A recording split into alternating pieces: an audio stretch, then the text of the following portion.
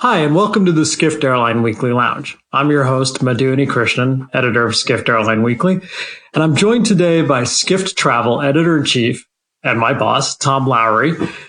And we're going to talk today, I'm going to answer all of Tom's questions about Volaris. So Tom, let's talk. What do you want to know about Volaris? Well, first of all, thanks for having me as part of the podcast, Madhu. I guess really, let's say we're sitting at a bar at a hotel, and the conversation turns to Volaris. What can you tell me? Why should I care about Volaris? Well, Volaris is a really interesting low-cost carrier in Mexico, and there are a number of reasons it's interesting, but probably what stands out to me is who it thinks its competition is. A couple of weeks ago, I talked to Holger Blankenstein, who's the chief commercial officer at Volaris. And, I asked him that question, who are your competitors? And now you would think it would be Aeromexico, Interjet, any number of U.S. carriers like Delta or United or American that fly to Mexico. But he said, yeah, those are our competitors. But really, our main focus is on the bus market. Interesting. And so I asked him to explain, and here's what he told me. So the air travel market in Mexico annually is about 46 million passengers, or 46 million trips a year. The bus market in Mexico is about 3 billion trips per year. So the air travel market's about 1.5% of the bus travel market, trip market, on a per trip basis. Now, Volaris doesn't see itself competing with, the rattletrap buses you have in your mind. I don't know if you've ever taken a luxury long distance bus in Mexico, Tom. Have you? I have not had that pleasure.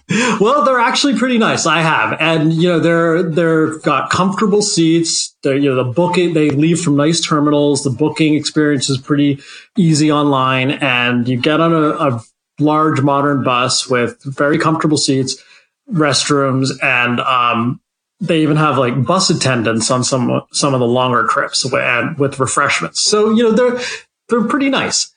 And in this market, there are about 100 million trips a year in this luxury long distance travel market. That's where Volaris sees its competition. Well, let me stop you there for a second, Madhu. How many regional airlines sort of look at their competition through this same lens of their main competitors are not other airlines, but either train or bus services? How unusual is it that Volaris sees its competition in this way? Well, that's a good question. It's when you're talking about trains, a lot of carriers in Europe and Japan and China, for example, see their competitors are train. And even in the U.S., the Acela service between Boston and New York and Washington has kind of siphoned a lot of travel away, a lot of traffic away from the airlines. I'm sure you remember the old Eastern Shuttle, like that. A lot of that traffic is migrated to the Acela. Buses, though, that's a different story. And Volaris is one of the few carriers I know of that actually targets this bus market. I think it's a little bit more common in Latin America, where the rail infrastructure isn't as good, but the thing to remember with buses, even no matter how nice they are, they're still buses. Right. So what Volaris sees, even with this luxury bus market, it goes to these bus passengers and says, look, you're going to be on this bus for 16 hours. We can fly you that same trip in about an hour and a half for less money. And that becomes a much more attractive proposition. So give me an example of pricing. Give me a sort of Volaris route in Mexico and what it might cost in US dollars. Okay. So, one of the trips Holger told me about was, say, like a bus from, say, Mexico City to Monterrey. It's many, many hours. And the same trip on Volaris might be under an hour or about an hour and would cost like this roughly the same. So under $100. Now the pricing is a little variable because, there's promotions. Both buses and trains have promotions, but that trip can be accomplished both on the bus and on the train on the aircraft for under $100. And, the travel time is obviously like a fraction on the aircraft. But one of the things that's interesting here, though, Tom, is that Volaris, a lot of the people who normally take the bus in Mexico have never flown before. And there's a perception in a lot of Latin America, well, a lot of countries, but particularly in Latin America, that flying is for the well-off. So even though people are willing to pay, say, $100 to go 16 hours on a bus, they may not think that there's even the option to fly for, say, $85 for an hour. So Volaris has actually done some pretty guerrilla tactics to attract bus passengers. They've gone to have they set up little ticket kiosks in bus terminals and have gotten chased out. You could Google it. There's pretty funny footage of Volaris employees being chased out of a bus terminal. But this is the kind of thing they have to do to educate first time flyers that flying is an option. So here's my question: How successful? I mean, what's the bottom line look like at Volaris? How, in terms of some key metrics that you look at in terms of airline performance? Well, really well. They had an excellent third quarter with an 18% operating margin. That's an extraordinarily high operating margin for an airline. So they're doing really well. And they've got an interesting route structure as well. I mean, they don't really focus on what a lot of carriers focus on, which is bringing tourists from North America to the beach destinations to Mexico. They really, really home in on what they call VFR traffic. So flying Mexicans and Mexican Americans in the U.S. to Mexico and connecting, VFR, visiting friends and family within Mexico. So they don't really pay much attention to business if it's or sort of beach vacation travel. It's an interesting carrier.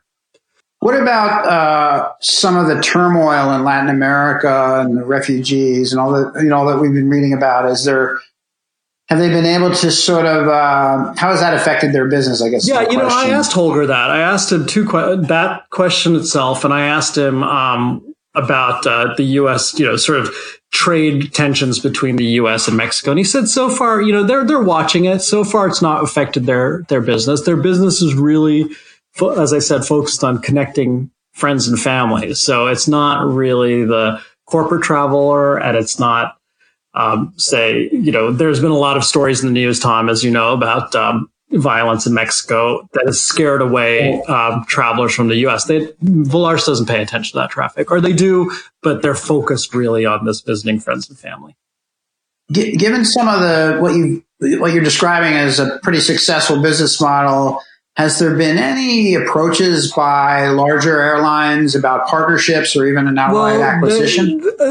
Not so much in the acquisition front. I mean, I'm sure carriers have sniffed around, but Indigo, which owns Frontier and has stakes in Wizz Air in Europe and JetSmart in Chile, owns a large stake in Volaris. So it's kind of this part of the Indigo family of carriers. And recently, Volaris had announced a tie-up with its sort of sister carrier here, Frontier, which allows more seamless travel between the U.S. and Mexico.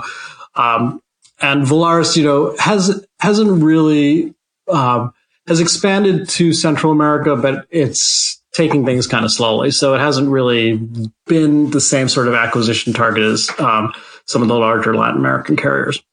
Any talk of doing international routes? Or yeah. Well, they do fly Mexico? Several routes to the U.S. They fly routes from Mexico south to Central America. They do operate, they operate an Airbus fleet, which is limited in its range, so they can't go too much farther beyond Central America with the equipment they have. Nor, I don't believe they serve Canada. Asked Holger about that. He said they're always looking into it, but they're focused in North America. They're really focused on areas with large Mexican and Mexican American populations. In fact, he told me a funny story. He said when they launched their Chicago, Mexico route, they marketed it in a really interesting way. He said they didn't really advertise, but they sent employees into restaurant kitchens in Chicago, where there are large percentage of Mexicans or Mexican Americans work in the hospitality and the restaurant industry. So they sent employees into kitchens to offer vouchers and have raffles and spread the word about this new service to Mexico in the immigrant community, which I thought was a pretty interesting way to get the word out. It's unusual in the airline industry. It certainly sounds like they're just, their model is an affirmation of the democratization of flight and airlines. Is there anything in your mind that other regional airlines can learn from the Volaris model, either on the marketing front or on routes? Anything that we can take that others in the industry can take away from you hit Volaris? the nail on the head. They really are focused on democratizing air travel and bringing it to the masses.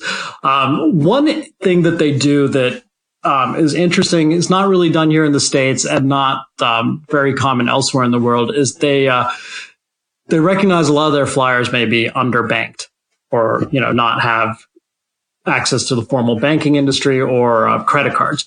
So they offer payment at convenience stores and Walmart. So you can, book your ticket. And most Mexicans access the internet from their smartphones. So you can book a ticket on the Volaris website on your phone and go to Walmart or several, 15,000 convenience stores in Mexico and pay cash. Or you can even pay it sort of as a layaway. You can pay your ticket over 18 months. So that's kind of innovative. And that's a real way that they're getting at this sort of underbanked first-time flyer market, and a lesson I think that can be replicated elsewhere. Were there any surprises? I know you've covered the industry for such a long time. Were there any surprises from your interview that kind of stood out to you? That surprised you? When I asked about competition, when I ask an airline executive that, they, if you ask Lufthansa in Europe, they'll say, British Airways or Wizz Air or Ryanair. That he just said, no, we don't really we pay attention to them, but we're really focused on buses. That was unusual. And that was a first for me after, 20 years in this industry. Incredible. Well, listen, I can't wait to read your story. Well, thanks for taking the time, Tom, to join us on the Airline Weekly Lounge. And fantastic. Thanks, I look forward to reading it. Thanks, Madhu.